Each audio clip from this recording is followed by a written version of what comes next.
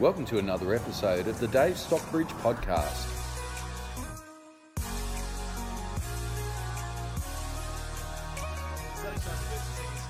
Thanks so much for joining me on the podcast once again, where every episode I aim to bring you helpful hints and tips that I hope helps you make and save tens of thousands of dollars. And you'd notice on recent podcasts we've had some influential people feature, and today is no different. So I am with Grant McDougall. Grant has made headlines recently with respect to his passion around the railways, his potential for South Australia economically and culturally.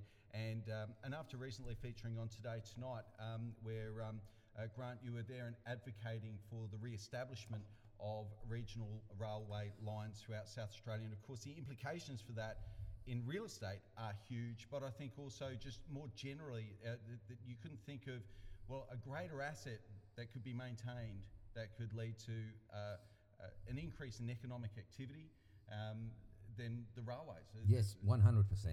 Dave, yes. And Grant, so talk us through a little bit about your history with the railways, why you're so passionate about it, and how you've come about this information and this way of thinking. Well, growing up in Gawler, South Australia, I had the brilliant opportunity to actually grow up at the front. Our front door actually used to be.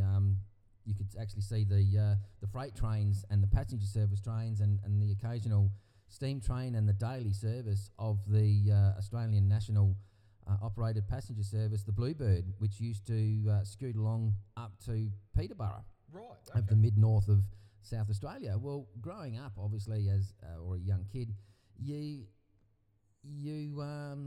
take a bit of a passion in different things of your life, and I actually had the passion of trains. Yeah. So having the trains going out the front all the time, you could actually tell the time of the day because of the trains which used to go through. So you'd hear a train coming and go, it must be 10 past 4, that's because there would be at different times of the day, the Australian, the STA, State Transport Authority, would sometimes only run one car, or they'd run 2 cars or 3 cars. Well, once the trains, the consist of the trains got up to about 4 cars, well, it must be 3:30 or 3 o'clock because it's school time. Yep. So you got to know the midday train was 2 carriages. The one before that only used to be 1 carriage, and different things like that. So growing up, I've become very intrigued with railways. Yep. And obviously a kid's dream always is you either want to become a fireman, a policeman, or an architect or a builder or whatever. Yep. Mine was the normal drive of I want to one day own my own railroad company or train. Fantastic. Or even not better, but become a train driver. But none of that has actually happened until I've got the opportunity now to own a few red hens and possibly a bud car, and then gain my railroad operations accreditation. Fantastic. So this childhood fascination has now spawned into something all the more serious in adulthood, and in looking at acquiring your own trains and becoming your own operator, I guess you start looking more astutely at the financial gains that can be, accrued as a result of that, and the potential for our state in tourism, trade, commerce, and just adding to the livability of people that may be just north of the Gawler line at the moment, who for many, many years enjoyed the convenience of a rail service, but over the last generation or so, unfortunately, haven't enjoyed it. That's right. Well, there is so much opportunity, Dave. Not just opportunity, but tourism opportunity, employment opportunity, economical opportunity to once again have regional rail in South Australia. You've got the old rail lines, which obviously left from Adelaide. They all went through Gawler at one stage. So to get to Peterborough, you'd always have to go through Gawler. If you ever wanted to go to Wallaroo, you also could go. You also went through Gawler and branched off at Balaclava and then Bowman's and then across to Wallaroo and possibly even Moonta, Kadina. Wow. Where now, sadly, the coastal rail corridors have all been removed or cut and removed because of the standard gauge line which goes through Salisbury up to Port Augusta and further up north. So recently you featured on Today Tonight. So give us a bit of background to that story and what led you to be on Today Tonight and really what the story was there. Well, the story behind the Today Tonight show was frustration and also the neglect of a private company coming into Australia in the early days. It was known as the Australian Southern Railroad Limited, but in later years it had a name change to Genesee Wyoming Australia. Now, Genesee Wyoming is an American railroad company that, with the forced closure of Australian National in 1997, because the federal government no longer wanted the national rail operations, so they set up an expression of interest where Genesee Wyoming, now known as Genesee Wyoming, was the successful expression of interest company, and they operated for a number of years from 1997 till approximately 2007 on what we knew as growing up as kids was the Roseworthy line or the Peterborough line. Yep. And they also took the lease management over from Gawler to Lyndoch or Anguston. What they actually did also do is they took over all of the regional rail corridors of broad gauge and also standard gauge from, I believe, Murray Bridge to Loxton. So were they lines in use at that stage? They were all lines in use, Dave, as far as I know. So we've got, for those that are watching, I'm just going to put this in front of the camera just so you can see the lines. So, and as you can see, it is quite an extensive network.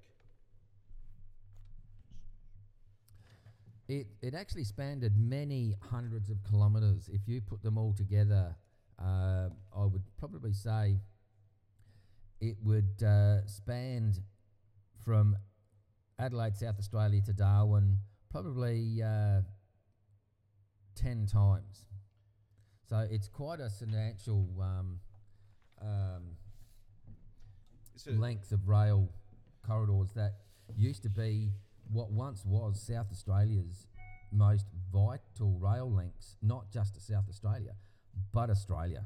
And so what was the heyday of use for these lines, just for some perspective for our audience? It was all freight.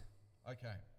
Freight and the Australian National operated passenger service, regional rail, which was the Bluebird. Right. And where would the Bluebird go back? The Bluebird used to, as far as I can remember, it always used to go from Adelaide to Gawler. Yep. And then at the mail stop there and also passenger stop. Gawler was the last major town before it hit regional and rural South Australia. Yep. And it would make its way from Gawler up to Peterborough. Yeah. I have been told it also used to go to Gladstone and possibly over to Wallaroo, but all the other lines used to be mainly freight, as far as I know. But so I may be wrong. You had a passenger service that and this would be what, a couple of times a week or once a week that it'd take people back and forth to the Bluebird. Yep. The Bluebird actually used to operate on a daily basis. Oh, There really? used to be, yes. The Bluebird used to go from Adelaide to Peterborough, I'm sure, once in the morning, and then it would return in the afternoon. Oh, so this was a really active service. And This was a really active service. And when did it kind of die off? Or? Sadly, the last Bluebird to depart Peterborough was in 1982, Okay. and that's when basically the 64 Bluebirds ever produced actually either got scrapped or sold off to other railroad operators to become crew cars. Yeah. I think there was about 16 of them which were purchased by a South Australian company called Bluebird Engineering, Yeah. which they took a number of them over to New South Wales, where they were transformed into other uses. And with that, 3 were actually turned into the Barossa wine train, Right. which they come back from New South Wales, all labelled up the Barossa wine train, which used to run wine train tours from Adelaide to the Barossa Valley, and it actually was a big hit. Yeah. So great that they were able to hold on to those carriages. And from our earlier discussions, you were suggesting they're still here. They're still here, but sadly, the current owner, Mr. John Geber, has basically belted his head against the wall for years because the state government and Genesee Wyoming don't really want anything to do with regional rail. It seems very clear that Genesee Wyoming only took up the lease to basically end the regional rail corridor's life, Yeah. basically. And the state governments of South Australia, both Labor and Liberal, are also to blame, because once you start reading the actual lease agreement between the state government and Genesee Wyoming, there's something like 80... which we've got a copy of. We've got a here copy today. of here. There's from the start of the breaches at 6.2 right up to 13.3.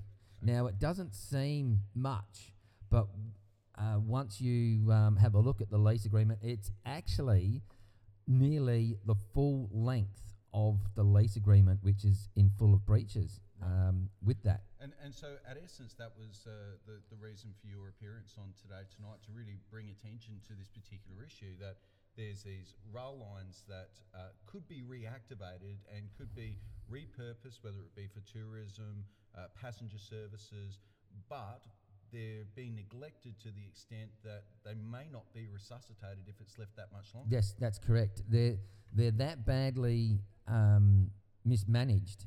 As the reporter from Today Tonight said, there's actually trees now growing in amongst the sleepers, and also the rail line itself, which is now damaging the infrastructure. And the point behind the Today Tonight article was to make people aware that there is a rail corridor there, there is a binding lease agreement, and the neglect of Genesee Wyoming and both sides of state government. And with the support of locals and also businesses, I believe, and many others believe, that these rail corridors of regional South Australia can once again be the hub of transport across a great network that it was in the past. So can the current leaseholder restrict use of the lines if they were in good working order? Do they have the capacity to stop a private operator who's otherwise working in accordance with the laws and compliance of the regulations from operating on those lines? With that, I believe they can. They Okay. can deny anyone access to that rail corridor. A couple of years ago now, I contacted Genesee Wyoming as I wanted to get my hands on 2 section cars to mount some cameras on them and actually film from the Gawler River bridge in Gawler, South Australia, as far as I could go on the Peterborough line. But sadly, they basically come back with no, due to insurance and maintenance, we would not allow you to have any operations on that line. So I should have twigged even back then with the word maintenance, because it was very clear that the maintenance, they actually know that they haven't kept up with the maintenance on them themselves. So when you do contact them, they let things out, they let things slip. But if you're not aware of different other the breaches and stuff, you don't take much notice of it.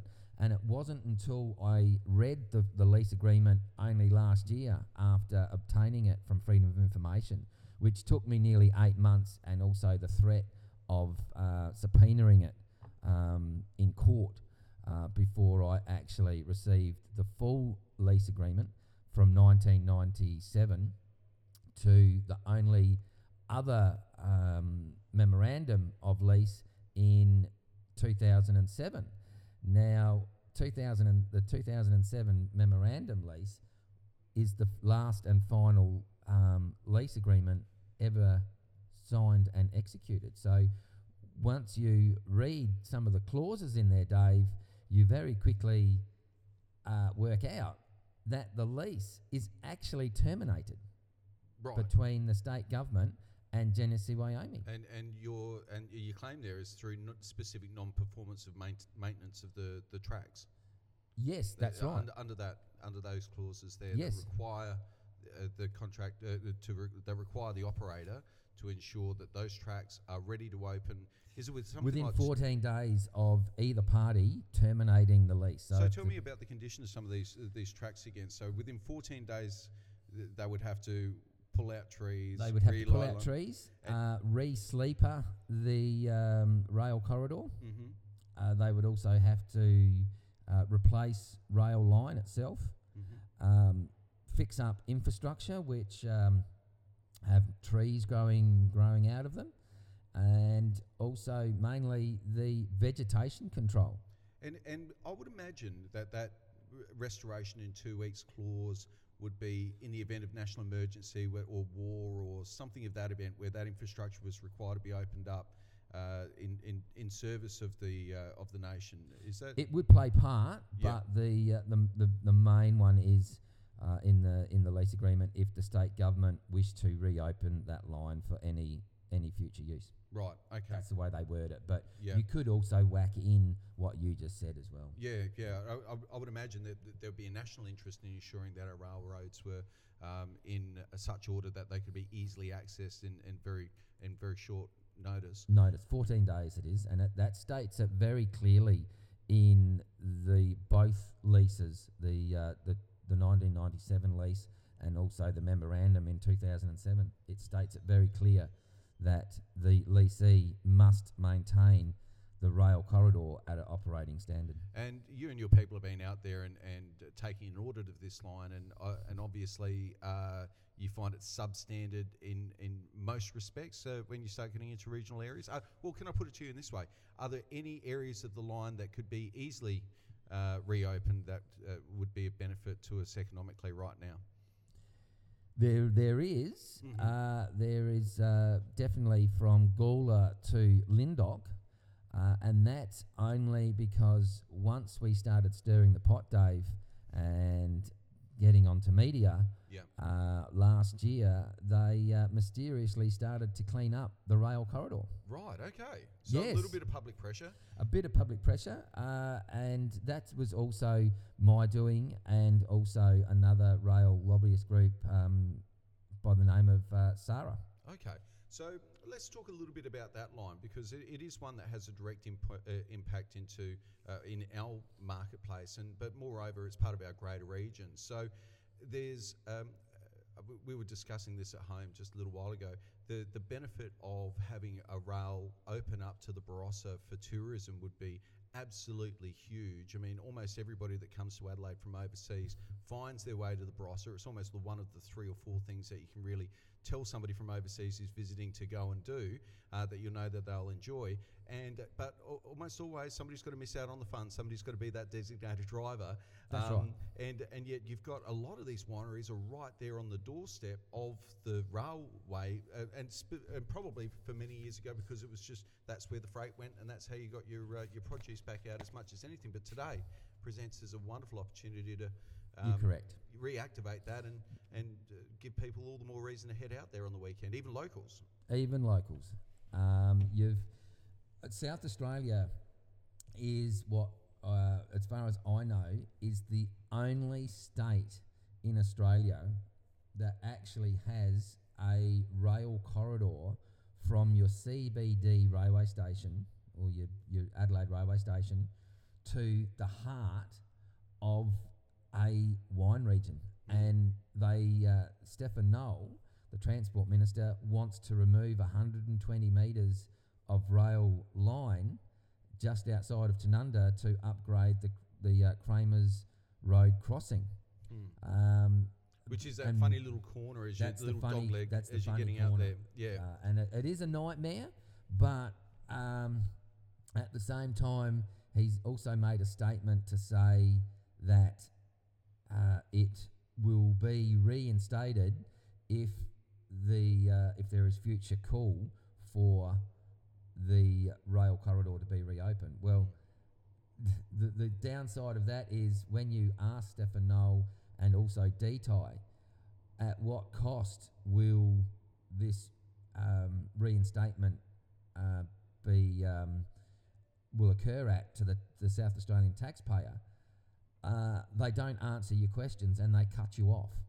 And that's one thing which has to be answered, because the thing that makes a lot of locals and myself very angry is there was no formal consultation of the line removal. That only come out once the plans of the roundabout were actually published in a public forum day. So do you think that's partly strategic? Because surely once news had got out that once you take away a section of railroad, the chances of it being reinstated, we saw that with the tram line in Adelaide. It's only now 30, 40, 50 years down the track that we're getting that extension down to King William Street. Yes. So it's taken a long time for that to come back. But why not future-proof it? Why not just relay the line at the same time whilst you're doing the works? It would seem to make sense if you ever held intention of reopening that line for the benefit of passengers and tourists. Well, Stefan Noel also says that he's made the statement as well, is if the line is actually incorporated in the roundabout now, it's going to incur bigger costs.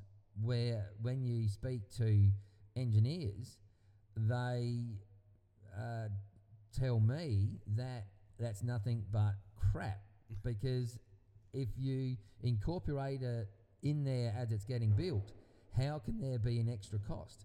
Where the extra cost is actually going to come from is when it's reinstated, it's going to block the roundabout, because they've got to dig the roundabout up, for one.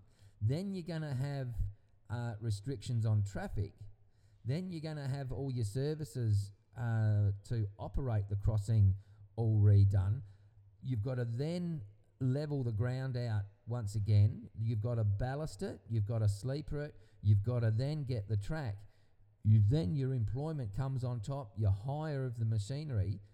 But Stefan Noel seems to think that it's going to be a higher cost in incorporating it now than it is to reinstall it at a later date. It's ludicrous, Dave. I can't see where Stefan Noel gets his ideas from. Well, all the more baffling given that he's he's the local parliamentarian in that part of the world, in the city Schubert there, and you would think a fantastic Well, opportunity. you wouldn't believe it. Yeah, right. Yeah. Well, it certainly seems disappointing given that he's got his hands on the levers at the moment and can make a big difference to that community. But I also think of the opportunity, just that for a passenger service. And when was the passenger service last run through that part of the world? Late 1960s? 1968, I believe. The passenger service stopped from Adelaide to the Barossa. And since your appearance on Today Tonight, I actually had a lady talk about this with me. Who Kirsty, it would have been. No, she has made mention on Facebook, but it was Okay. just a client, and she said, "I remember taking that train when I was a little girl. We'd come all the way into the city. That's how we came to the city. We wouldn't come in by a car. If we were going to come, we'd come into the city. We'd go right to the heart of the city. Mum would get done all the things she needed to get done in the city, and then head back. And that was that once a week trip that the family would make to the city to get everything done that they needed to do. And Yep. People aren't doing that anymore. No, well, when you have a look at some old photos, and if you do go to, we've got 2 Facebook pages. What are they, just for those that might be listening? The main one is Regional Rail Network, and the other one is Regional Rail Network of South Australia. The Regional Rail Network is a members page where you've got an admin has to approve you, and the Regional Rail Network of South Australia is actually a community page, which also we post stuff on. But obviously, when you have too many Facebook pages, it becomes overwhelming to try and operate with me at the moment more than one. So we've made the member one, the Regional Rail Network, our main one, and the Regional Rail Network of South Australia a secondary. Then we also have the Barossa Valley Needs Proper Transport Facebook community page as well, which is active, but once again we cross-reference all of those 3 into the main Facebook page. Well, I think that's the thing. Once you've got a railway line heading out to a town, then all of a sudden that town itself becomes a hub, and that's where you need the transport links, the buses to meet with the train line. That's where shops spring up. That's where opportunity presents for business. That's what attracts more people, more tourism money, and there's a real flow-on effect, a snowball effect that happens once you get the train line out to some of these communities. I'm really interested to the extent that we've recently sold a property at Hamley Bridge, for instance, and you can see how the line went out there, and some of the locals still talk to this day about when the line went out there, and the day that the train stopped. It's a sad time in a lot of those people's lives, where they feel like there's a big part of the town that died when the train stopped coming. Well, when you, I'll bring you back to what the economical achievements or the economical options is for the Barossa, and not just Barossa, but all the other regional stuff. Is you've got community involvement. So with that, we would actually employ locals on the Barossa Valley wine train. We would also involve the Nuriupta TAFE out there to bring on board the trainee people in hospitality, because one of my main passions and beliefs is if you are trained professionally in hospitality, that is your passport, not just to hospitality, but actually the hospitality, the world of hospitality. Yeah. You could be trained in South Australia and end up on a cruise ship. You could end up in China, Japan, working at in any hospitality industry. Well, I completely advocate that, by the way, because if it wasn't for hospitality, my first full-time job was working in a pub. Yeah. If I didn't pick up those customer service skills, there's no way I'd be able to do what I'm doing today. You've really. I also believe you've got to have it in you. It's no good saying, "Oh, yeah, no. Well, I suppose I better do a wine course." Well, with that attitude, don't even go there, because your attitude already stinks, and you would fail. You've actually got to. It's like someone who's in the police force, or their dad's in the police force. 9 times out of 10, one of the other family also join the police force, because it's in that family. And hospitality is the same thing. You've got to want to do, and it's hospitality, and it's in your bloodline. It's no good sitting on the lounge and going, "Oh yeah, no, I'll go and do that course because the dole wants me to do a course, so I'll pick hospitality." So don't even stay on the lounge, because you won't pass. So you're suggesting not only, this opening up the rail line has potential to open up a whole different segment of the hospitality, training, tourism. You've got tourism, marketing, all in that region, all activating that space. Yes, yeah. What my aim is you will end up with a local Barossa a mechanic or diesel mechanic to maintain the diesel engines for the rail car. There's employment for that service station. So we brushed over it, but let's talk a little bit more specifically. So your group are now working in order to bring over 2 red hens. 2 red hens from Melbourne, 402 and 311. And 402 and 311, they come back, and you would like to deploy them on the tourism...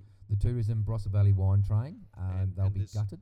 And there's already some carriages from the gentleman that you were talking about. There is. Mr. John Geber is the current owner of the 3-cask consist of the Barossa wine train, which later on in the interview I will run through with you how the bluebirds and the red hens actually came about and where they were actually built. Because once you find out where they were actually built, it actually changes people's attitude on South Australian rail history. Right. It will blow your mind where they were actually made. So there's some significance around that. A lot of rail history with the red hens and bluebirds. Okay, all right. Well, we'll come back to that. So you've got then, and your ambition is to operate a rail service, a tourism rail service from Adelaide to the Barossa Valley, or from Gawler to the Barossa Valley? From Adelaide to the Barossa, and also the port of Adelaide, where the cruise ships will come in. And 9 times out of 10, when the cruise ships come in, they will spend sometimes 12 to 24 hours docked. And if there's nothing pre-arranged for the passengers on board the ship, they actually just wander around town and or go to the Adelaide Hills wineries, where there'd be nothing better than having them all come over to the Port Adelaide railway station, board the Barossa wine train, and you can then run direct from Port Adelaide to the heart of the Barossa. And the best thing of all, Dave, would be during that train ride, they would already be sampling the fine wines, gins and beers and gourmet foods, and also getting to understand the history and the culture of the Barossa Valley. Well, you've really got them locked up for an hour to talk them into buying something once they get there, haven't you? Well, yes. And you do. So you've got so you see several aspects of it. Get the cruise ship people. We're not leveraging that at the moment. Let's get them to the Barossa Valley. Let's run a service from Adelaide to the Barossa Valley for those people that are holidaying or even locals that are just looking at a great day out with friends and family. And at the moment, what are they doing? They're hiring a limousine, or they're getting a minibus, or restricts a lot of probably finances of people. And the biggest setback of all, and Stefan Knoll seems to be playing part in this, is there's only one way to get to the Barossa Valley, and that is by road. When you did have, and you can once again have, a rail corridor straight from Adelaide to the heart of Barossa Valley. And as you've already mentioned, Dave, is if you take a carload of people out to the Barossa and you want to have a few samples or whatever, well, there's always one person who can't enjoy themselves. Yep. And the only way you would be able to do it is if the Barossa Wine Train and people get behind the Barossa Wine Train project, you will be able to have everyone enjoy sampling, because what we're going to be doing is whichever wineries are picked for the day, we will actually coach them from the Tanunda Railway Station and or the Nuriukta Railway Station to the wineries of which have been selected, where it takes away the hassle of driving themselves. We do that all for them so that they can enjoy themselves. The other aspect of it as well is you've got that many festivals and highlights of different other programs in the Barossa, but once again, you've only got one way of getting to the Barossa, and that's by road. If you had a train service, everyone will be able to enjoy themselves, because there's one poor person that has to be the safe driver. Yeah. And they've forgotten about the state government of South Australia seem to forget. They set these liquor law rules of driving intox, but they're not doing anything to mitigate the risk. To mitigate it, or go, well, hey, we've made these rules now. We're going to have to say, well, let's do a train service. No, we don't. Well, essentially, it's meaning if a carload of people go up and there's, say, 5 people in the car or 4 people in the car, one of those people isn't going to be drinking that day. He's going to be one or two, and then he's got to stop. So 25% of the people that are driving up there, theoretically, aren't spending the money, aren't spending the same money, or certainly not enjoying themselves. That's right. So we've got a situation where there's a great deal that can be unlocked with that Barossa line, as you're highlighting. There's certainly some work to do. What needs to happen in order for, and I guess that from your perspective, this is the first stage of what you would hope to be a reopening of the regional rail network. So if this pilot, this idea takes off, then it demonstrates to be a template to potentially open up other lines into regional South Australia. Yes. So what's stepping in the way practically, and then perhaps what's stepping in what's in your way politically and legally from realising your aspirations with this project? Well, the biggest one is the state government and Dennis Uyomi not standing up to the blame for the neglect and breaches of the lease agreement. They're actually hiding in the cupboards of who is actually to blame. Okay. So you've got a document that was written many years ago. Those people can't be held responsible. You've got a government that isn't necessarily wedded to the document, but is in some large part still obligated to it, and who has a corporate entity that they probably don't want to put offside. Yeah. Primarily because they're now the stewards of a very important network of infrastructure. And so, where do you see a path forward out of that? Well, what actually has to happen is the state government have to realise that a lease agreement was signed and executed on behalf of the people. Now, what else is concerning, Dave, is when you sell or remove or change any infrastructure which is paid for by the government, or in these days the Commonwealth of Australia paid for the rail corridors of South Australia and Australia, they actually become public property. So it means that they become an asset of the state. Yep. That's why they're leased, Yep. and they're not owned. So when I received all this freedom of information, I gathered documentation showing me what infrastructure was actually leased by Genesee Wyoming.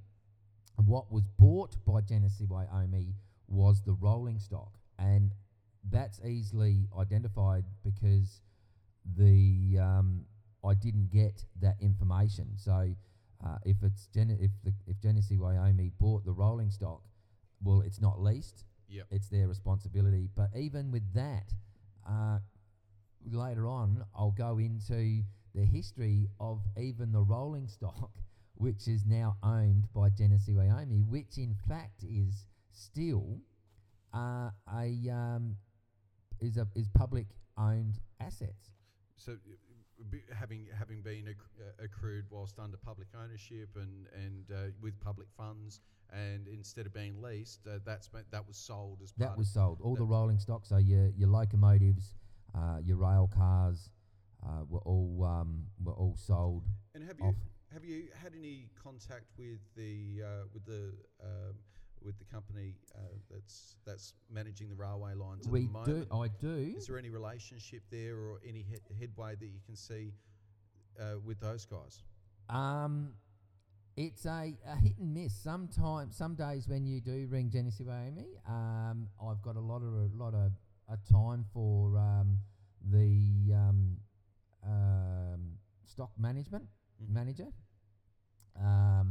So I'm imagining he's a railway enthusiast as well at heart. Well, I'm not sure. Not everyone is actually a rail enthusiast who work in rail. Some, right. And you get the idea of if he was, his attitude would probably be different. But he is a all right guy to talk to. Yep. I've spoken to him a couple of times, but the only issue is because I don't hold a railroad operation license at the moment.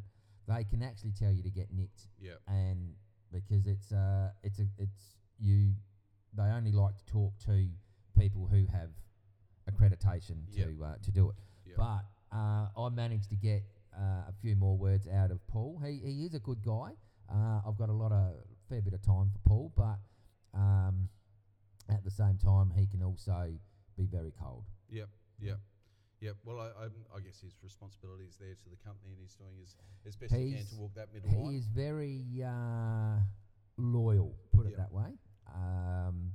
But I have had conversations with other members of Genesee Wyoming, Australia, and they have actually said straight out that Genesee Wyoming is scared, and they know that they have breached the lease, and they're also very wary that the potential is there for someone to actually take them to court or a class action happen and basically have Genesee Wyoming financially held liable for the sad condition of what once was an operating rail corridors from right around Australia. Even the rail corridors at Port Lincoln, which closed down here in May or August, I think it was, this year, it didn't come financially viable anymore to use the rail corridor because there was that many speed restrictions due to lack of maintenance. Right, okay. So they're actually shooting themselves in the foot. So it's a bit of a self-fulfilling prophecy. If you don't make the investment, it's not financially viable, which makes it, So they ended up saying, and they couldn't do a deal with the grain company. I can't think, Viterra. One local has told me that if you ran alongside the grain train, you would actually get there first, and you were running. That's how slow the speed restrictions are. So, what would take, say, 2 hours for a grain train to leave wherever it would leave from further around the corner from Port Lincoln would quite often take, say, in hindsight, say 2 hours. Well, for the grain train to get there currently, you're looking to 4 to 5 hours. That's incredible. Because of the speed restrictions. So it's not viable to not operate it anymore. Yeah. So their own neglect is actually failing them. Yeah. Yeah. And with a lot of these old regional lines, was it that they weren't economically viable, or that was the justification for closing them down, or Well, where do you see some of the history of these lines that have been closed down over the last, say, 45 years or so? What actually happened was with the introduction of and the expansion of standard gauge, which is a different size of track produced. So standard gauge is the one we were talking off air earlier. That's all around the country. You get standard gauge. All of South Australia is broad gauge. We're broad gauge. Yeah. We're broad gauge from Adelaide to Peterborough and all your regional rail. Mm-hmm. However, when you have your other rail, which basically connects Adelaide to Melbourne, Sydney, Darwin, So Perth, the overland, the the GAN and all that, that is actually all standard gauge. right. So that actually branches off at, follows the passenger line north to Gawler, branches off at Salisbury, heads up through Malala and makes its way up to Port Pirie, branches off at Port Pirie, and then the standard gauge line goes over to New South Wales, also continue up to Port Augusta, where it branches off to Western Australia and further up to Darwin. That is all the standard gauge. Yep. But then all of your regional public transport lines, which would go to Gladstone, Robertstown, and Peterborough, Spalling, they're all broad gauge. Yep. But all your freight liners now. And so is that a actually use contributing standard. factor as to why they weren't as viable anymore? Or? Yes, well, what actually happened was once the standard gauge line and the conversions were all done from basically all the main freight lines around Australia, Yep. it obviously the Peterborough line was no longer required, Mm-hmm. so the freight lines also stopped. But Yep. With the forced closure, as I mentioned before, of Australian National and the very popular Bluebird National operated Bluebird regional service, which also used to go from Adelaide to Mount Gambier. Right, okay. Wow. Now, Mount Gambier was the standard gauge, Yep.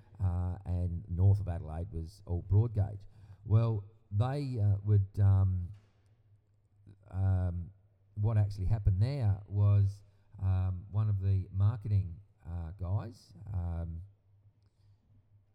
put a TV ad out for the next season's promotion for Australian So National this is back when in the in the 1990s? pre-82 days. In the 82. Yep. Yep.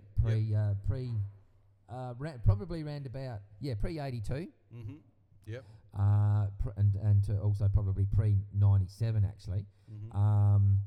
The marketing manager Chris put a TV ad out promoting obviously the best way to travel is Australian National and rah rah rah rah. Well, he was told to pull that ad because Australian National had to be dissolved at any cost. So with that, what they did to show the books not making any profit, they changed the Bluebird's timetable around to work against the passengers Right. and to show that it was not making any profit. So some degree of Cooking the books. sabotage. Sabotage, to their the, own to the sabotage. service.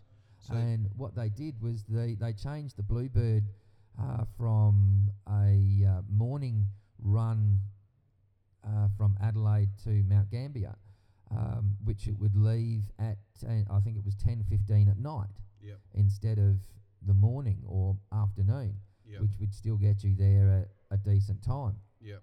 Well, by leaving at 10:15 at night, it wouldn't get into the Mount Gambier until approximately 1:45 a.m. in the morning. Yep. Well, who's going to wanting to be catching a train at that hour? Yeah. So the assertion here is that during this time when the government decided to offload that asset, that they started to work in such a way as to dilute its market value to make it more attractive to potential suitors Yes. who were seeking to snap up pieces of Pieces of what was once the National Railway National Railway Network. Wow, Yeah. that's I mean that's a really sad thing for the people of this It country. is and very especially sad. and isn't it interesting that since then we've seen a decline in regional Australia, Yes. a decline in population and opportunities and work, Yes. And a lot of that can be. I mean, if you look at the timeline for the closure of these rail lines and you were to look at a graph of the jobs that are being sapped out of regional South Australia, I think you'd find that they were pretty much corresponding with each other. Yes. And I think also therein lies somewhat of an opportunity if these lines were still maintained, because I actually see South Australia as a potential is in regional areas. I think that South Australia and Adelaide are still very, very livable cities, but very livable city, and South Australia is a very livable state. But what would make it more so is a degree of decentralisation that would. And now we've got electronic infrastructure, the NBN, that's going through a lot of these regional centres, and for that to be matched with some old school infrastructure like a rail line would mean a potential opening up of these areas. Imagine if you're a young couple and you may be nominally based in the city for work, or your work is based in the city, but you don't have a requirement to work in the city every day of the week, so you can work 3 or 4 days a week from home at the Barossa because you've got the NBN out there, and then once a week you jump on the train an hour and 20 minutes and you find yourself on North Terrace, stress-free. There's no congestion, no parking issues in the city. Right. You alleviate the city of that. The ecological benefits and the environmental benefits as a result of you not jumping into a car and driving in a Ford Falcon from Tanunda to Adelaide, finding parking it somewhere a million miles away from where you need to be for $25 for the day. I need to jump in your car and spend the next hour and a half frustrated in idling up and down Port Wakefield Road. Yeah, well, what actually also makes you laugh is you've got Dipti and Stefan Noel. Either one of them are actually. There was a segment in it was either the paper, the Advertiser, a few weeks ago, or it was on the news about the congestion in Adelaide. And you stop and think, and you go, what sort of clowns are you? You are not doing anything about regional rail. You'd end up with so many other people off the road and minimise the congestion if you would actually reopen these regional rail corridors. I know a lot of people that live in Roseworthy and Tanunda and Uri, and they actually drive into Gawler to get to work in Adelaide. In Adelaide, yeah. There's even people who live beyond Roseworthy, which drive from beyond Roseworthy into Adelaide every single day. Yeah. Now, they go on about carbon and the emissions the cars cause. Well, hang on. Trains obviously aren't much better, but with the more people you get on a train, you can move 98 people on a train compared to how many cars would it take to run 98 people into town. I just can't get the South Australian government's intake. Well, I guess I was in Freeling a little bit earlier on today, and there's a real buzz around Freeling at the moment with respect. Freeling is beautiful. It's a lovely part of the world. It's also negative. The people there, do you mean, or the yes. culturally? Yes, yeah. Well, they don't have a railway going through there anymore. Well, so going by a that lot could of people, Dave, they think that my push for regional rail to Freeling is a joke. Yeah. And you should see some of the ridiculous and childish comments. Really, yeah. From that's really growing disappointing. people, and well, it's bad. Well, I can say from my experience in talking to a few people up there over recent times has been that there's a real high degree of excitement about the line going out to Roseworthy, and that potential extension of the line going from Gawler to Roseworthy. See, that's on the cards for us as well. Yeah, so and now people have spoken about that, and then when you talk to people in Hamley Bridge, they're somewhat excited about that possibility as well of the train line, even just going to Roseworthy. Yes. Why? Because that, as you were saying before, that means that now they're only 10 minutes away from a transport And hub. not 30 minutes away. And exactly, not 30 minutes away. It means opportunity for their kids, because now their kids don't have to rent an apartment in the city. They can That's stay it. home and go to uni in the city. Yep. There's a whole range of Benefits. lifestyle benefits Yes. that pop up for people in regional centres. Not only that, but it leads to a reinvigoration of these centres, because people don't have to leave in order to get on with their lives. That's right. If we just provide them with a basic service like a working train line, and even if the state government aren't confident that they can run an effective system at profit, or they can't get a contractor to do it, well, that leaves room for private enterprise. I think, Private, we would come in, Dave, on the private sector. right. Yep. But then there's also the issue of, if we come in on the private sector, what pricing structure, Yep. and how are we going to cut it into or simulate it into the already existing state transport authority Yep. is, Okay. is network, as in How do you link in? how do we link? Because you don't want to really go, okay, we're going to charge $5 for a day trip, Yep. and then what they want to do, they don't want to catch the train in straight from Roseworthy to Adelaide. Yep. So, or we'll only run the service from Roseworthy to Gawler to link Roseworthy and Gawler up. So we would have to somehow interact our ticketing system into the state government, so Yep. that our tickets will also work in their network. Yep. Because I wouldn't even like paying out $5 and a week or a day trip or another price, and then you've got to pay again Then you're extra. Yeah. to get you from Gawler to Adelaide. Yeah. What we would obviously have to sit down and go, well, what we'll do is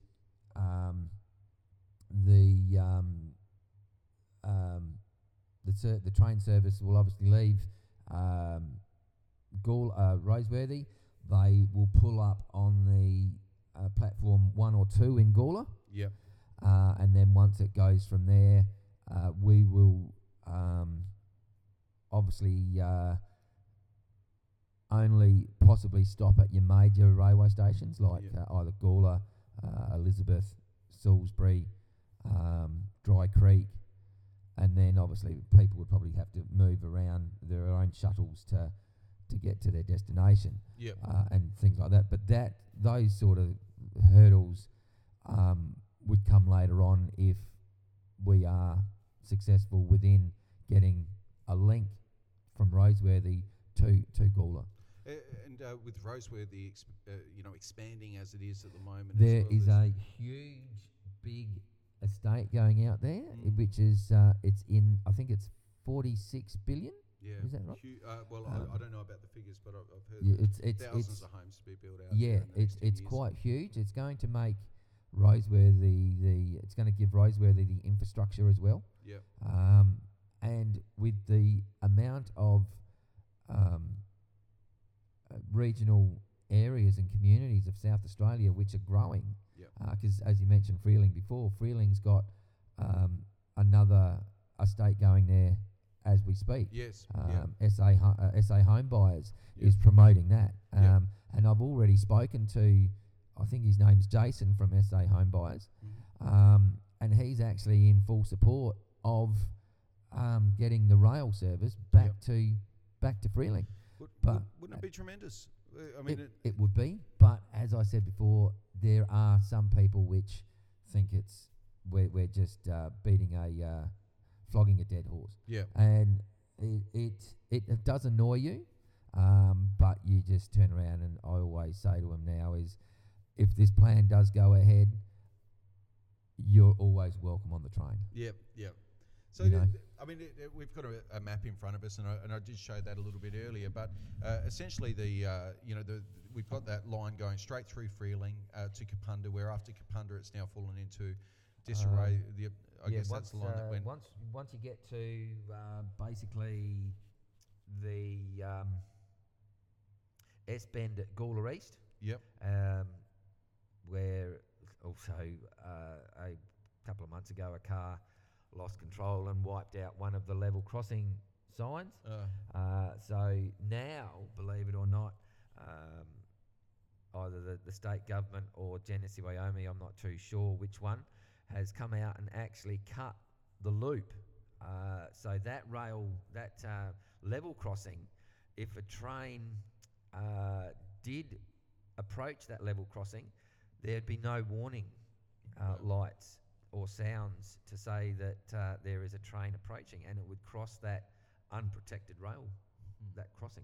Right. So from basically that point at that level crossing all the way to Nuriupta, the line is pretty well a disgrace. There is rotting sleepers. It actually reminds me of a ribbon of rusting steel and sleepers. So heartbreaking. It is. From what it was to now, Genesee Wyoming and the state government are financially liable for the condition of this rail corridor. When you look at this is the veins going into our regional centres. You know, they're the significant towns, or those towns that were once significant along this line, that already have fantastic, in a lot of cases, fantastic infrastructure in themselves. You know, when you talk about Hamley Bridge, there's not much. Oh, it's there not that just you don't infrastructure, need. Dave. It's also tourism drive. Yes. Yep. Great potential. I don't venture out much, especially with the price of fuel these days. But I'm planning to head up to Hamley Bridge, and I've already been out to Owen, right up to Balaclava, and you've got so much potential for tourism. Yeah. The only thing that they lack is accommodation. Yeah. If there was a caravan park there, you'd be able to, spend a weekend up at Balaclava. Yeah. In the right time of year. Well, it's funny, you know, a characteristic of a lot of these towns is that they've got one or two or three pubs. They used to have 4 or 5 pubs. Yeah, sadly those they're pubs, gone. have shut down, Yep. but could easily be reopened if there was demand definitely. there. And so there's a lot of reasons, and I think, you know, decentralising our lifestyles so that we can, you know, so that young families may be able to afford a property that's a decent sized block. Yep. Where, you know, in even the suburbs of Adelaide, that's becoming increasingly difficult. But if they're willing to go that extra 20 minutes, half an hour further north, they can find themselves in a beautiful community with a great property. And if there was a rail corridor there, that would be, I think, the impetus behind that decision in itself. Because when you're buying a home, especially if you're a young couple, you're thinking about the family of in your future, and you think, well, how are my kids going to get to a decent school? Yes. How are my kids going to be able to access work? How are my kids going to be able to leverage the new economy? And does this town have NBN? Yep. Does it have a railway line? Yep. Quick transport. Yeah. Can we get around without it costing us a fortune? Yep. Great. Well, there's a place for us. Well, amazingly enough as well, Dave, is I posted the Today Tonight article on the Port Augusta community page. Yep. And the amount of support I've got to have a rail service back from Adelaide to all the way around to Whyalla, via Port Augusta and Port Pirie, is actually amazing. And a lot of people make the comment of, I will support it because I can remember as a kid travelling on the Bud car. Right, okay, yep. Now, this is where you'll now start to find out from me where the rail history of South Australia step us through that. Yeah. actually stems from, and where the Bud car plays part in South Australian rail history. Take us through it. Well, in 1950, the Commonwealth of Australia purchased 3 Budd rail cars from the Budd Company in America. And they come over by obviously ship. They were offloaded and arrived. They arrived in Port Augusta in 1951 after being ordered in 1950. They were offloaded and they were basically put straight into a trial mode, and that was the 3 consists of the Budd car went from Port Augusta, I believe, to Kalgoorlie in Western Australia. Wow, okay. And that was their maiden trial run to find out how long it would take. Most people go around the block first. Yes. Not necessarily off to Kalgoorlie. Off to Kalgoorlie. the dusty place of Western Australia. And I can't remember now the stats of the trial runs, but it got up to a speed of, I think it was 83.2 kilometres an hour. Right. Or miles an hour. Miles an hour, maybe 130 odd k's. So it did tick along quite nicely, Yeah. and they put the trial down to a complete success. Well, once they returned to Port Augusta, they went to their maiden journeys. Yep. And so the Budd cars would go from Adelaide to Port Augusta, Adelaide to Broken Hill. They were your regional rail networks on the standard gauge. Right, okay. So they actually connected up your major towns of obviously Port Augusta, Port Pirie, Whyalla. They would also, as I said, scoot across to Broken Hill. Well, over the years, from I think it was about 19. Yeah, I can't remember the year. They took them out of service. Yep. And for revamps and motor changes to from GMs to, I think it was Rolls-Royce motors and stuff. Then they re-entered them back into service. Some of them, the whole 3, I believe, ended up with a cafeteria area. Oh, So it yeah. had a little bar, coffee station and rah. Yeah. Which removed the number of passengers it could hold and stuff. And then they re-entered back into service. But sadly, I think it was in 1983, the Budd car, one of the Budd cars was involved in a fatal level crossing at Heaslip Road, where sadly the driver was killed, and also a passenger on the train when a truck decided to not stop at the level crossing and slammed into the Budd car, the consist of 3, which sadly it wasn't until many years later, I think it was about 2015, the decision was made to scrap it. Yep. They didn't want to have any. It was just what would have been like a bad vibe. Yep. With the train, so the decision was made to scrap it, and which now only leaves 2 Budd cars. Budd car 1, which is all refurbed and sits down at the Adelaide National Railway Museum. Oh, yes, yep. Here in Port Adelaide. Yep.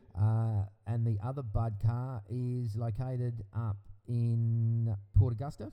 Right, okay. So both still in South Australia. Yep. The Budd car 1 is, I believe, is operational. Yep.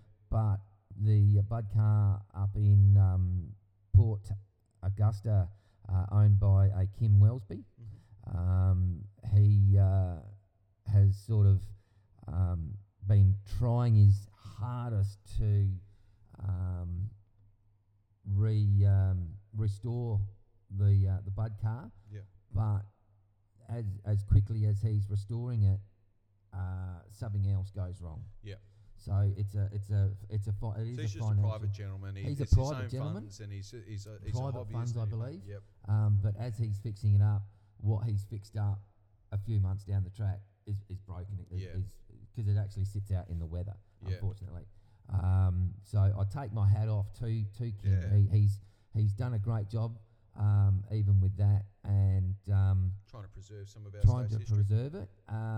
And one of the things that once I found out who actually owned, I think it was Bud Car 3. No, I won't say because I may get them mixed up. Once I found out that where the location of the Bud Car was in Port Augusta, I obtained Kim's phone number and email address, Yep. and I started to communicate with Kim in trying to find out the background of the car and how it was and rah rah rah. And we got to the stage where he basically said, "Look, if you can prove to me on the financial side that you've got the funds to keep restoration of this Bud car, you can have it." So he said, just send me up your proposal and a timeline of the project. But then all other stuff started happening and Yep. and stuff, and that one's been put on the back burner.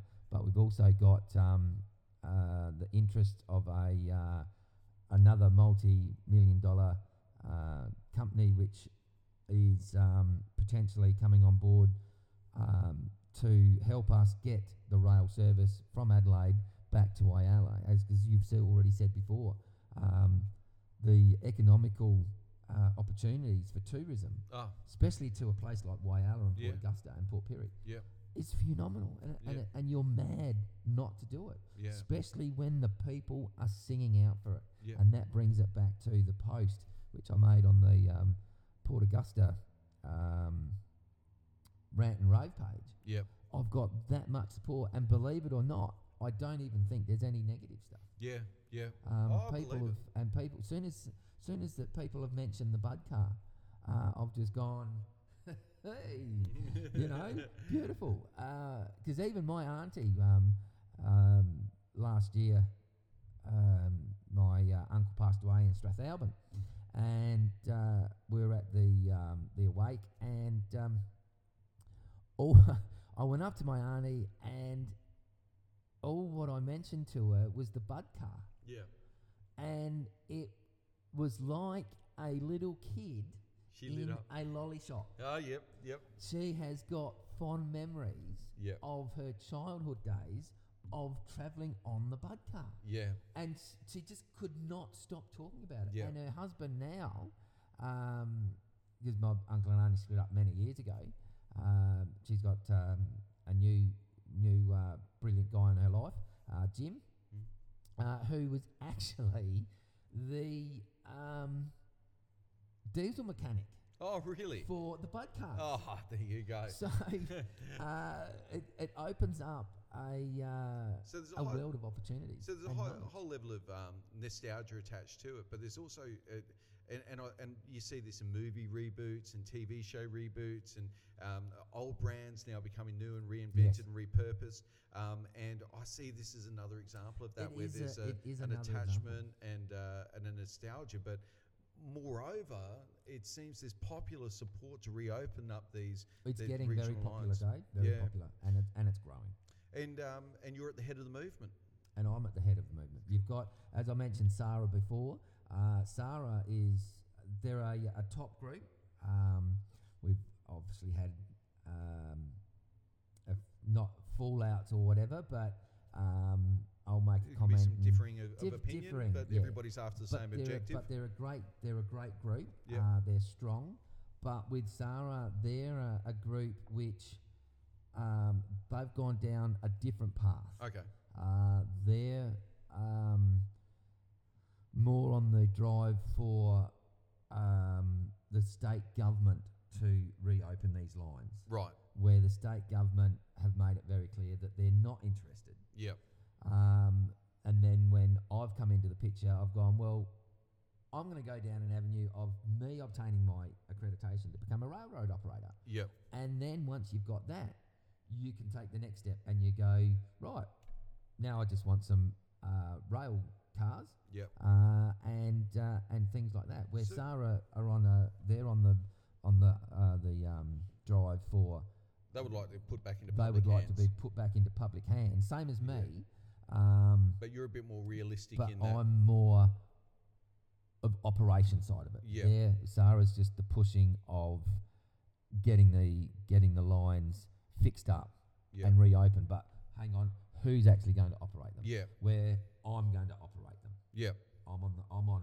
It's like a bit of a Y. They're on that side, and I'm taking the other side of the Y. And if, where- Grant, if people are listening and they're somewhat excited by what you're saying, and as you're saying, you're now getting some board room level support from some big companies at the moment, but really this is a grassroots undertaking headed up by yourself.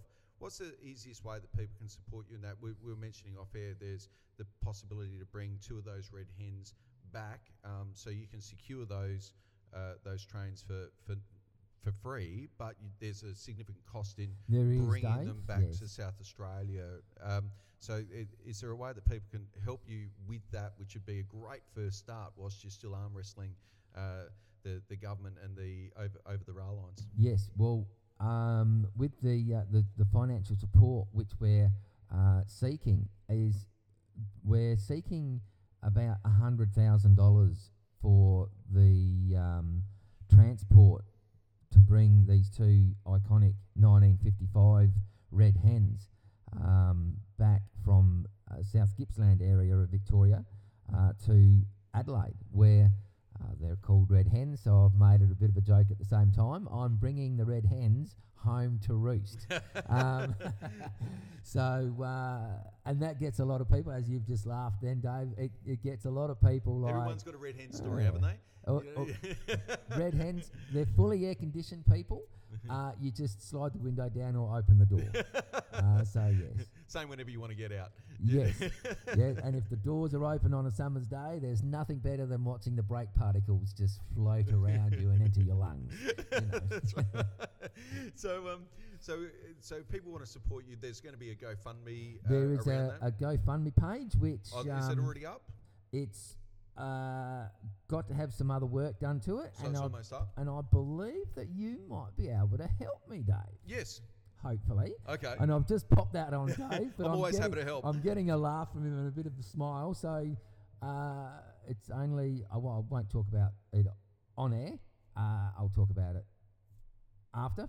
Yep. But the GoFundMe page. We're also doing a promotion on Billy G's cookie dough. Now, the Billy G's cookie dough is lots of doughs which come in a kilo block, a tub, and the best thing about the Billy G's cookie dough is if you have a bit of a function at home and you want some cookies, or here in Australia, I'll probably get my fingers slapped. They'll go, "We're Australia, we're not American, we have biscuits here." Biggies, yeah. Not cookies. The biscuit dough, you take it out of the freezer, you scoop out, once it defrosts, you scoop out as many biscuit bits as you want. Yep. I go the white macadamia mixture. That's 'cause the it hot is tip. Beautiful. In fact, it doesn't actually make the oven because I sit there and eat it out of the container it's raw. ice cream. Yes. So it may sound sick, but I'm not the only one. Billy G cookie dough go through about 7 in a week in their own office of the cookie dough of eating it raw. It's another place to work if you're on a diet. Yes. So when you've cooked your biscuits or taken your biscuits out and put them on the tray to go into the oven, you throw the whole cookie dough mixture in the container back into the freezer, and you may not use it again for 6, 7 months, 12 months. Yep. Down the track, let's have some biscuits again. You take it out, you defrost it, get as many as you want, and you can throw it back in the freezer again. There's no limit of freezing time Yep. and how many times you freeze it. Yep. So we're having those promoted as well. We make about, I think it's $3.50 profit each tub. So people can buy those tubs. People will be able to buy those tubs. And where can they buy them from you? They will be where we've got to seek the okay from different other premises. Mm-hmm. But they will be, the locations will be posted on the Regional Rail Network group of where they can purchase the cookie dough. And I probably also would ask if you believe that you can lend a hand in promoting this as well, please leave a message on the Facebook groups. Yep. To say, yes, I would like to help you out with the cookie dough because they're fairly popular. And what's rather annoying some days is they're seasonal. Well, they're a little bit like hot cross buns to me, where I believe hot cross buns should be all year round. Oh, yeah. You're one of those. And the Billy G cookie dough, whenever people want to raise funds, after 6 weeks they disappear and you never see them again. Yeah. So what we're going to do is try and have as many Billy G cookie dough fundraisers out there as possible, and also on a continuous basis. So this is great. So South Australians will have the regional rail network they deserve, and and cookies aplenty in their freezer. Cookies. It's a win-win. Yes, it's a win-win, definitely. So and I'll be knocking on your door for your donation. Your macadamia. Okay, awesome. So you'll go around. You're the tester. I'm the tester. Yeah. So and I'll bring my own tea as well. You just supply the biscuits. Well, Grant, so if people once again, if people do want to get in contact with you to keep up to date with your work in reopening the regional railways of South Australia, and to support the cause and to keep abreast of updates as to how people can financially support that cause, they can jump on the Regional Railway Network. Regional Railway Network Facebook page. Yep. So if you're on Facebook page, Regional Railway Network, just remember that. Type that in.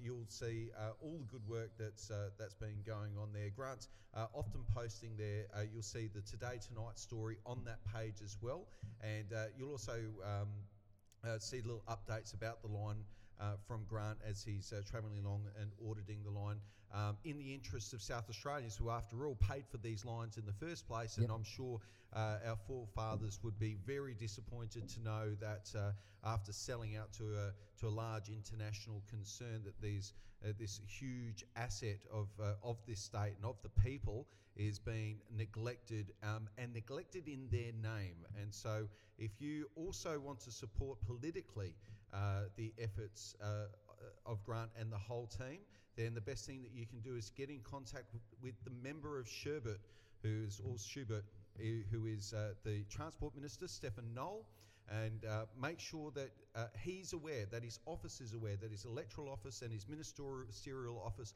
are aware that you indeed support regional railways. You want to see the opening up of these regional railways, or at least the maintenance of the lines, so that they're in compliance with the lease that's been signed and executed by both parties here. One of those parties, it was signed on behalf of you, the people of South Australia, to ensure that these railways could be reopened with 2 weeks' notice, and in some cases you would need weeks or months of work in order to reactivate these lines. So in the case of national emergency, we have lost a tremendous asset.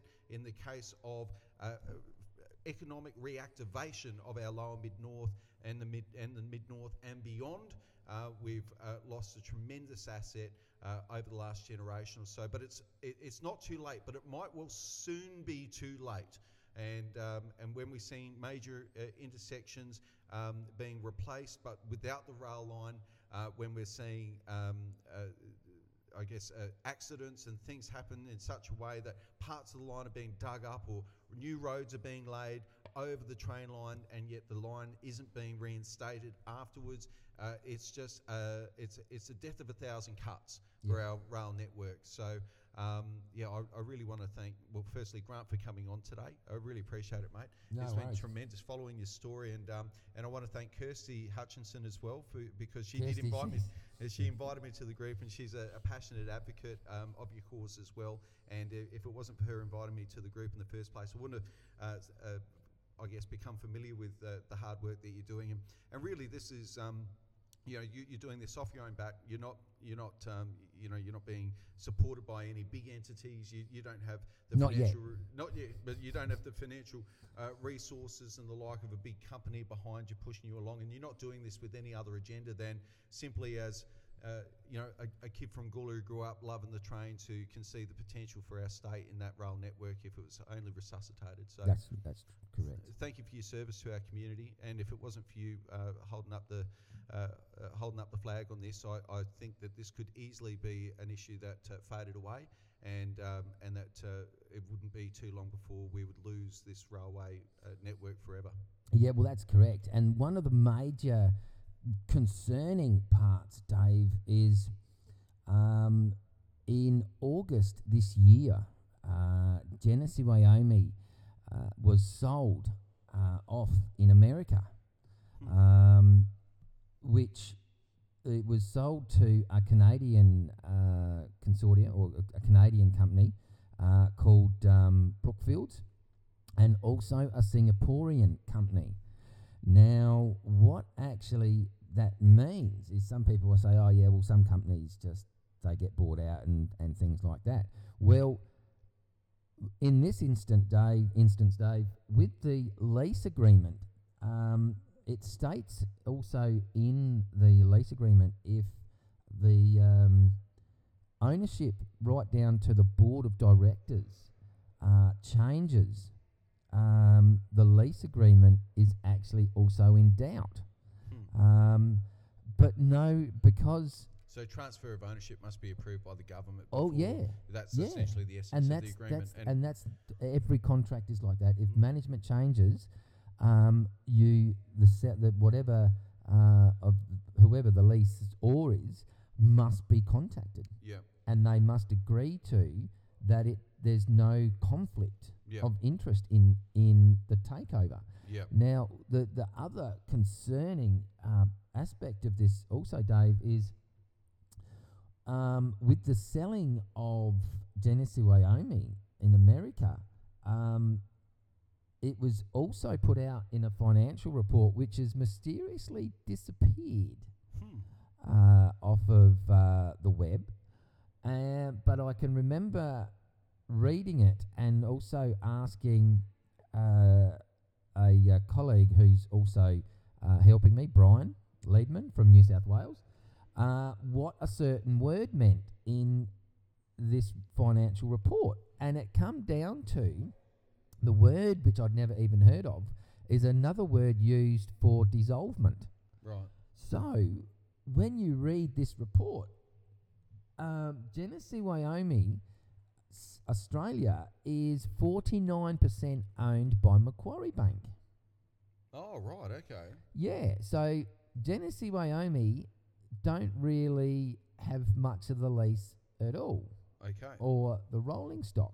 Now, at the end of the day, what it also means is Genesee Wyoming,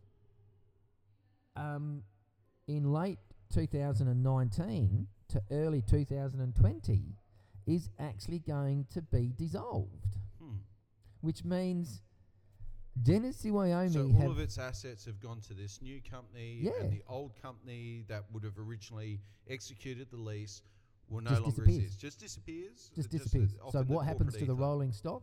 I would say Macquarie Bank will sell off the rolling stock, Right, and only keep what assets they want to operate different operations for. yeah, But there are rumours now that Genesee Wyoming are going to keep the standard gauge line operations, yeah, which make money. yes, yeah, And other operators actually own that line. So Mm. they don't have to spend the money to maintain that rail corridor. Yeah. So, but I'd like to see the report if it did go into Genesee Wyome's leasing management, how long that line would last for. Yeah. Because at the moment now, Genesee Wyoming, with the decision to obviously dissolve, also now raises the question of, if they get dissolved, who is actually going to be held financially liable for the condition of a neglected rail line and infrastructure, what once was South Australia's most vital rail links, not just to South Australia, but Australia, and it was handed to them at a operating standard. And it states it in the lease that on termination, it must go back to the government in a operating standard. Yeah, there would be a make good clause. And at the moment, if Genesee Wyoming disappear, who's going to be held liable? The government of South Australia does not want to put money into the infrastructure, which makes you also laugh, because what either Melbourne or Sydney done, New South Wales or Victoria did many years ago, round about probably the same time as Australian National forced closure as well, is they also removed a heap of rail corridors, regional rail corridors. Yep. Only to 30 years later have to, we've got too many people in regional New South Wales or Victoria now. Yep. We're going to have to put the rail corridor back. Yep. 5 times the cost Yes. that it was to even maintain Just them. to maintain it. Yeah.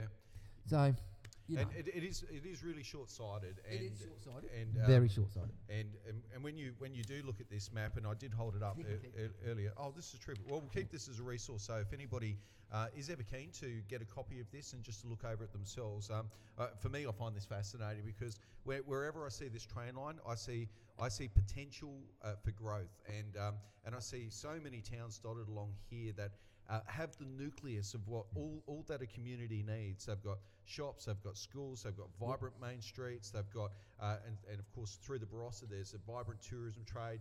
There's plenty that can be done through, even Kapunda, Freeling, Hamley, and across, just to make the lives of those people so much more livable in terms of their accessibility to better schooling for their kids. And opportunities, jobs, of course. Well, it's all going to be local employment. Yeah. Especially on the Barossa line, because we'll be looking, as I've mentioned, a local diesel mechanic, a local fuel supplier. Yeah. Moving away from your big companies. Yeah. So you try and find a family-owned service station. I'm big on the employment. I'm big on the decentralised economy, and I had Rick Carter on the podcast last week, and he was talking about why Adelaide may be Asia's Silicon Valley. And I heard that podcast. It was I only heard it yesterday when you sent it to me in that link. Yep. And I'd actually have to agree with what you were both saying. Yep. That South Australia can be, again, a hub for tourism. Yeah. Yeah. And it's being neglected. Well, and opportunities being squandered, I think, and there's that real careful balance between new tech industries taking off and old school infrastructure servicing the future growth of our economy, and it seems to me whenever you've got a retraction in infrastructure, a contraction economically tends to happen, and we've actually seen a decline all through that lower mid-north region and beyond. Over the last 35, 40 years, as the rail has become less and less active and in some cases died off altogether. Yep. And I would say a reactivation of those corridors would mean an economic boon for those regional areas, and can make for a fantastic lifestyle choice for those people that are living in the suburbs or in the city that want to give their kids a different lifestyle, perhaps one more in alignment with their childhood, and give them the opportunity to live in one of our beautiful regional centres, of which there are many dotted up and down that train line. So yeah. Well, the Barossa Valley is now going to be set out as the George Jetson's town, don't you? I didn't know about George Jetson's town there. Yeah. No. Well, what I mean by that is with the future vehicles which Stefan Noel is going to introduce once the rail corridor has been cut, the 120 metres, Yep. is an autonomous vehicle. Mm. And that is going to run on the rail corridors when required, and any other time it's going to remove itself from the rail corridors and drive around the Barossa, linking up Tanunda and Uriupta, driving locals to their front door, which makes you laugh, because there's been no financial figures ever produced on what it's actually going to cost the ratepayers. Yep. How that also helps employment, where you've got my plan to reintroduce the Barossa wine train, Yep. which is going to curate employment, because we'll be wanting local stewards, Yep. your government tapes, Yep. all your local gourmet food Yep. to be supplied on the train, and it's all community support for a Barossa wine train. What help is an autonomous vehicle Yep. going to do? And the other thing is as well, with the autonomous vehicle, is how do you once again get the people from Adelaide to the Barossa? Yep. Now, is that autonomous vehicle going to drive itself to Seppesfield Yep. because the people want to go to the Seppesfield winery? I can't see that. Well, the So, other thing is, you know, it makes you laugh. Well, there's a tremendous amount of infrastructure that needs to be put in place to service autonomous vehicles, and from street signage to clearly marked roads. And although that technology is developing very, very rapidly in terms of road sign detection and the ability of vehicles to be able to work out where they're going, and we've seen huge leaps and bounds in that technology just in the last 5 years. It's amazing, and but I'm I sure don't it's going think to catch it's- up. But yeah, but by the same token, I kind of feel like there's a significant investment that needs to be made in the infrastructure that goes in to back that up. And when you've already got a rail line there, when you've Straight already to got the heart. hard infrastructure already in place, and I also think autonomous vehicles serve better when serving locally. So it would appear we've had an autonomous bus, for instance, just downstairs over recent months, and we're at Fluid Solar House, which is part of the medical precinct in around Lyell McEwen Hospital, and there's been a trial of an autonomous vehicle. It doesn't, and I'm sure this will change, but it doesn't go more than 15 kilometres an hour. Don't get caught behind it. You don't get caught behind. Very frustrating, especially if you're in a rush, late for an appointment or something like Yes. that. It didn't go too far, and there wasn't much of an uptake because there wasn't much benefit in it. Now, I can see perhaps that type of transport working well for Edna, who needs to get down to the shops and doesn't have her car, and it's only a matter of a couple of kilometres, but Edna's 82 and she can't get around of her own steam anymore. See, Or it they might haven't get her down thought to the of- train line. That's right. It might get her to the train line, which then That's she true. can jump on and jump on the train. But So- they've lost the link between the use of tourists to locals. yes, Yeah, yeah, I've already had a meeting with the mayor of the Barossa, Bin. Brilliant guy. Yep. Very well spoken. I'll give him credit. But when I mentioned that the autonomous vehicle is potentially, and the evidence I've seen is only for locals, I can't remember his response, but it was like, well, you've done it, guys. Yep. You've made it, but you've missed the missing link Yes. on it is that's made very clear that it's not for tourism. Yeah. It is for only locals. And it's also, I mean, that type of technology, it would be 5 or 10 years down the track before that was even viable in terms of its utility, not necessarily economically. Yep. Because I haven't seen any modelling around any of that to at this stage, because any of the autonomous tests that have been undertaken have been undertaken at the cost of government right now. Yep. Which Which is never disclosed either. No, and there's a reason why there's not. You don't have the 2 to 8 line running from Munapara to Adelaide. That's an autonomous vehicle yet. There's a very good reason for that. It's infrastructure and it's cost. Straight out, we don't have the infrastructure and it's too costly to lay it down. Yet we've got a fantastic natural asset already in place, a corridor established. All it needs to be is maintained. All somebody has to do is go and pull the weeds out occasionally. I'll send you some photos. They're not weeds, Dave.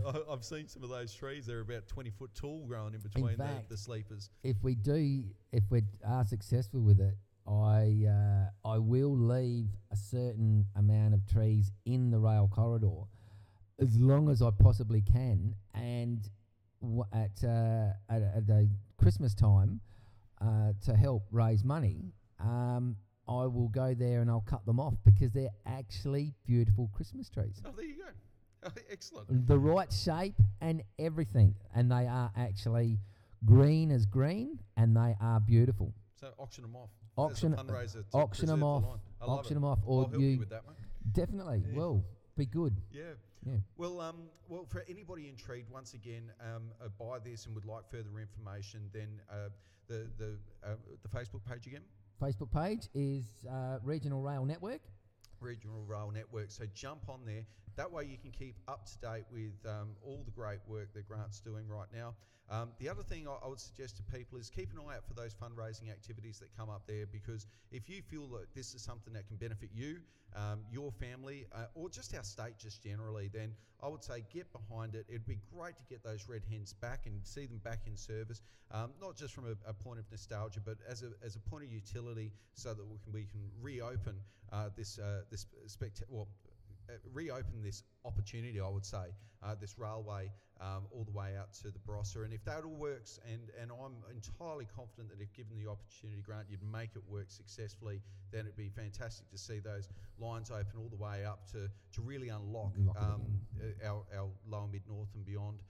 So thanks again for popping on the podcast. No worries. And like I say, anybody wants to, Regional Rail Network, Regional Network Railway on Network, Facebook. get on the Facebook, keep in contact with all updates. You can check out everything that's going on there, and I hope that you guys out there got a lot out of today's podcast. I certainly did. I really enjoyed it.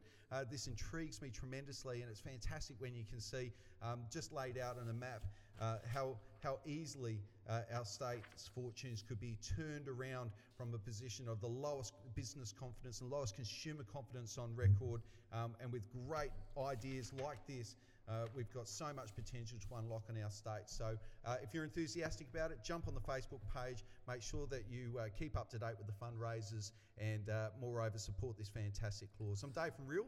And if you're a company, we're also open to donations. Yep. As well, and obviously they're tax deductible as well. There you go.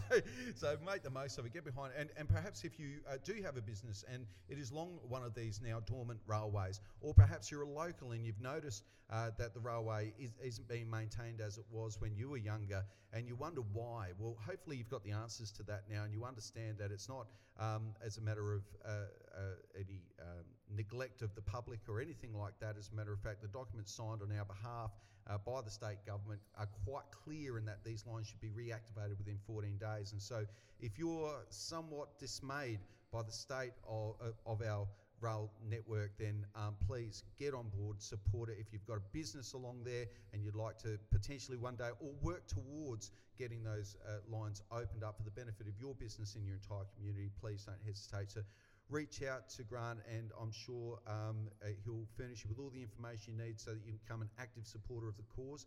So I'm Dave from Real. Thanks so much for joining me on the podcast once again. The big takeaway, the big real estate takeaway from this, of course, is that whenever you're buying property along a railway, it doesn't even necessarily need to be an active one. If there's people like Grant around who are seeking to reactivate it, it could be the long play and the investment that in the future comes along to reward you handsomely. I'm Dave from Real. Enjoy the podcast, re-listen to it in your own leisure, and I'll look forward to bringing you more next time.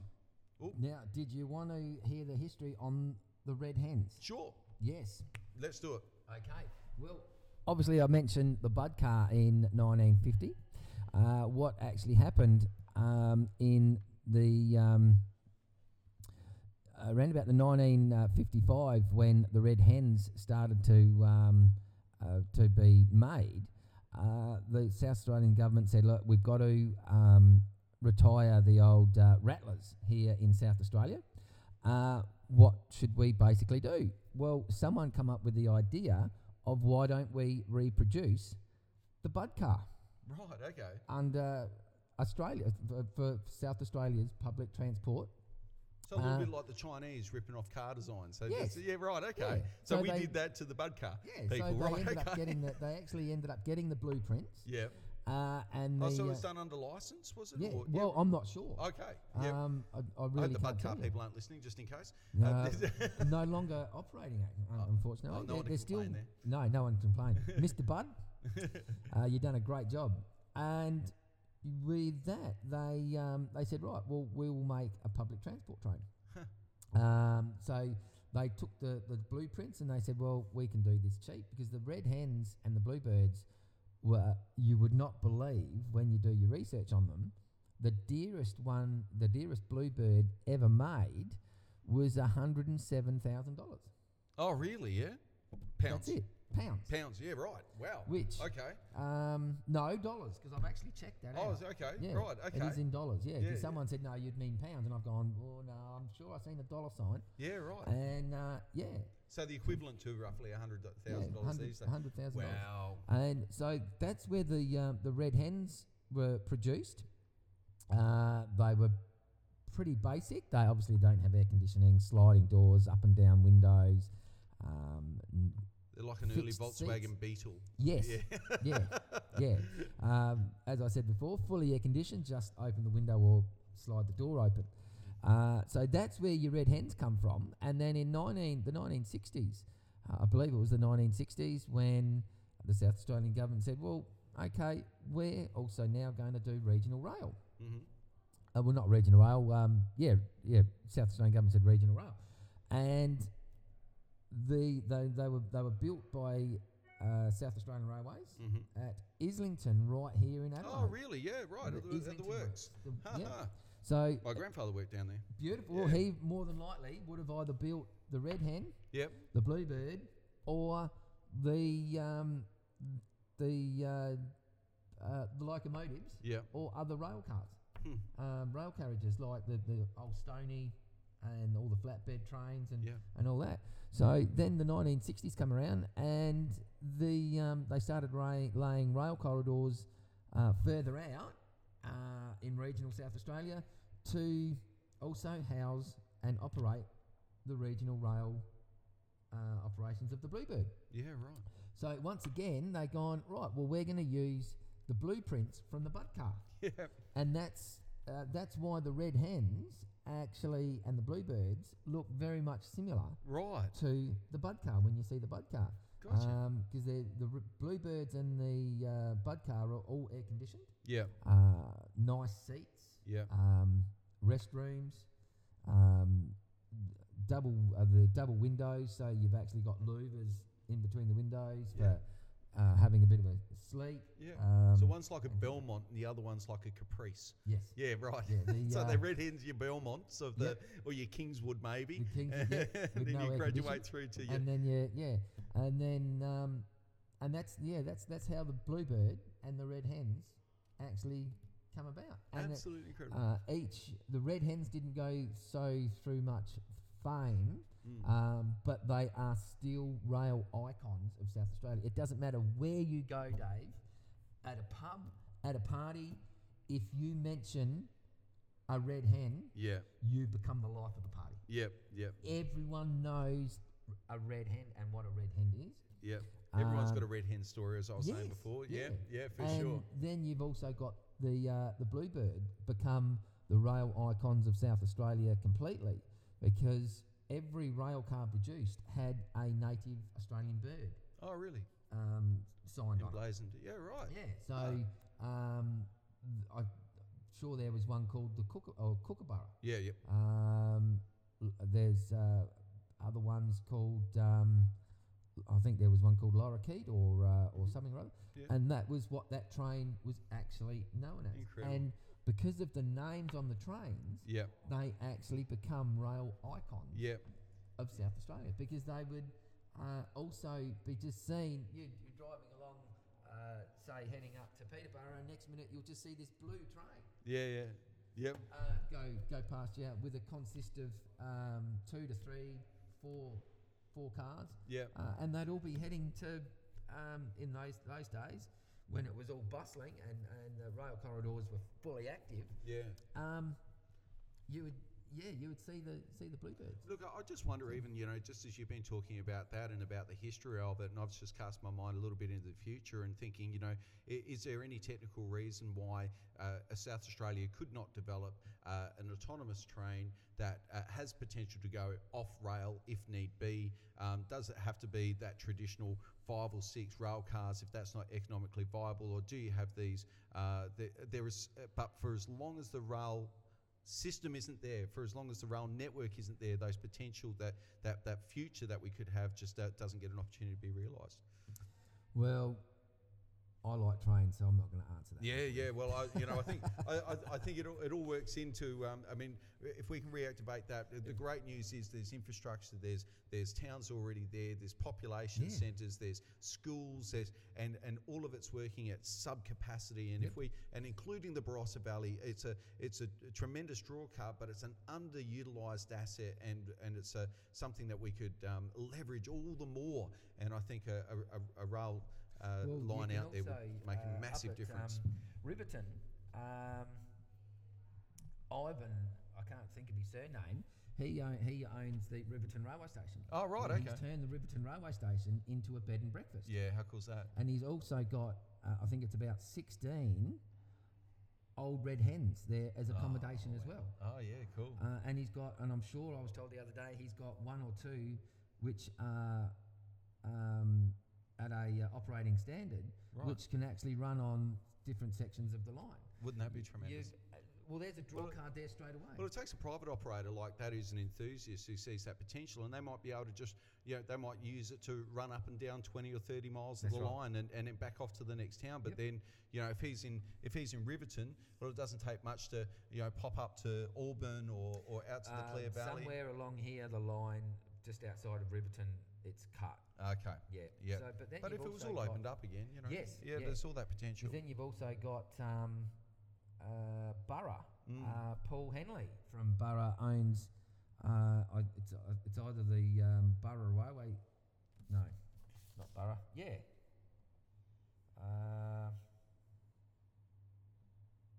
I think it's Burra.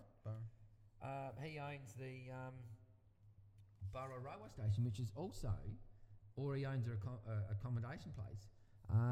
There's another draw card there. Yeah. You can go from Adelaide all up the way to Burra and spend a weekend up in Burra with Paul Henley. How good is that? Spend a weekend with Ivan and getting to learn the history about Burra and the rail history of both beautiful towns. I've never been there, but I believe that they are awesome little towns to bring back on the map. Well, we've sold a lot of property through Auburn and the Clare Valley and beyond over recent years. Clare Valley is also another wine region. Yeah. Oh, and huge potential. There's no rail corridor just outside of Riverton. It's been cut. Exactly right. Well, and the line's been pulled up. I hope our listeners enjoyed that little postscript with a bit more in-depth history there, and I have no doubt that we'll keep in contact with Grant as he continues to slog away at this cause for the benefit of all South Australians, and we'll keep in contact and have you back on in the not too distant future to give us more updates. Definitely. And let us know how you're fighting the good fight. Can only get better. Fingers and toes crossed for you. Thanks again, mate. Thanks very much. Cheers. Much appreciated. Thank you. Thanks for tuning in again to this episode of the Dave Stockbridge Podcast. Please follow us on Facebook or subscribe to us on iTunes, and we look forward to bringing you more next week.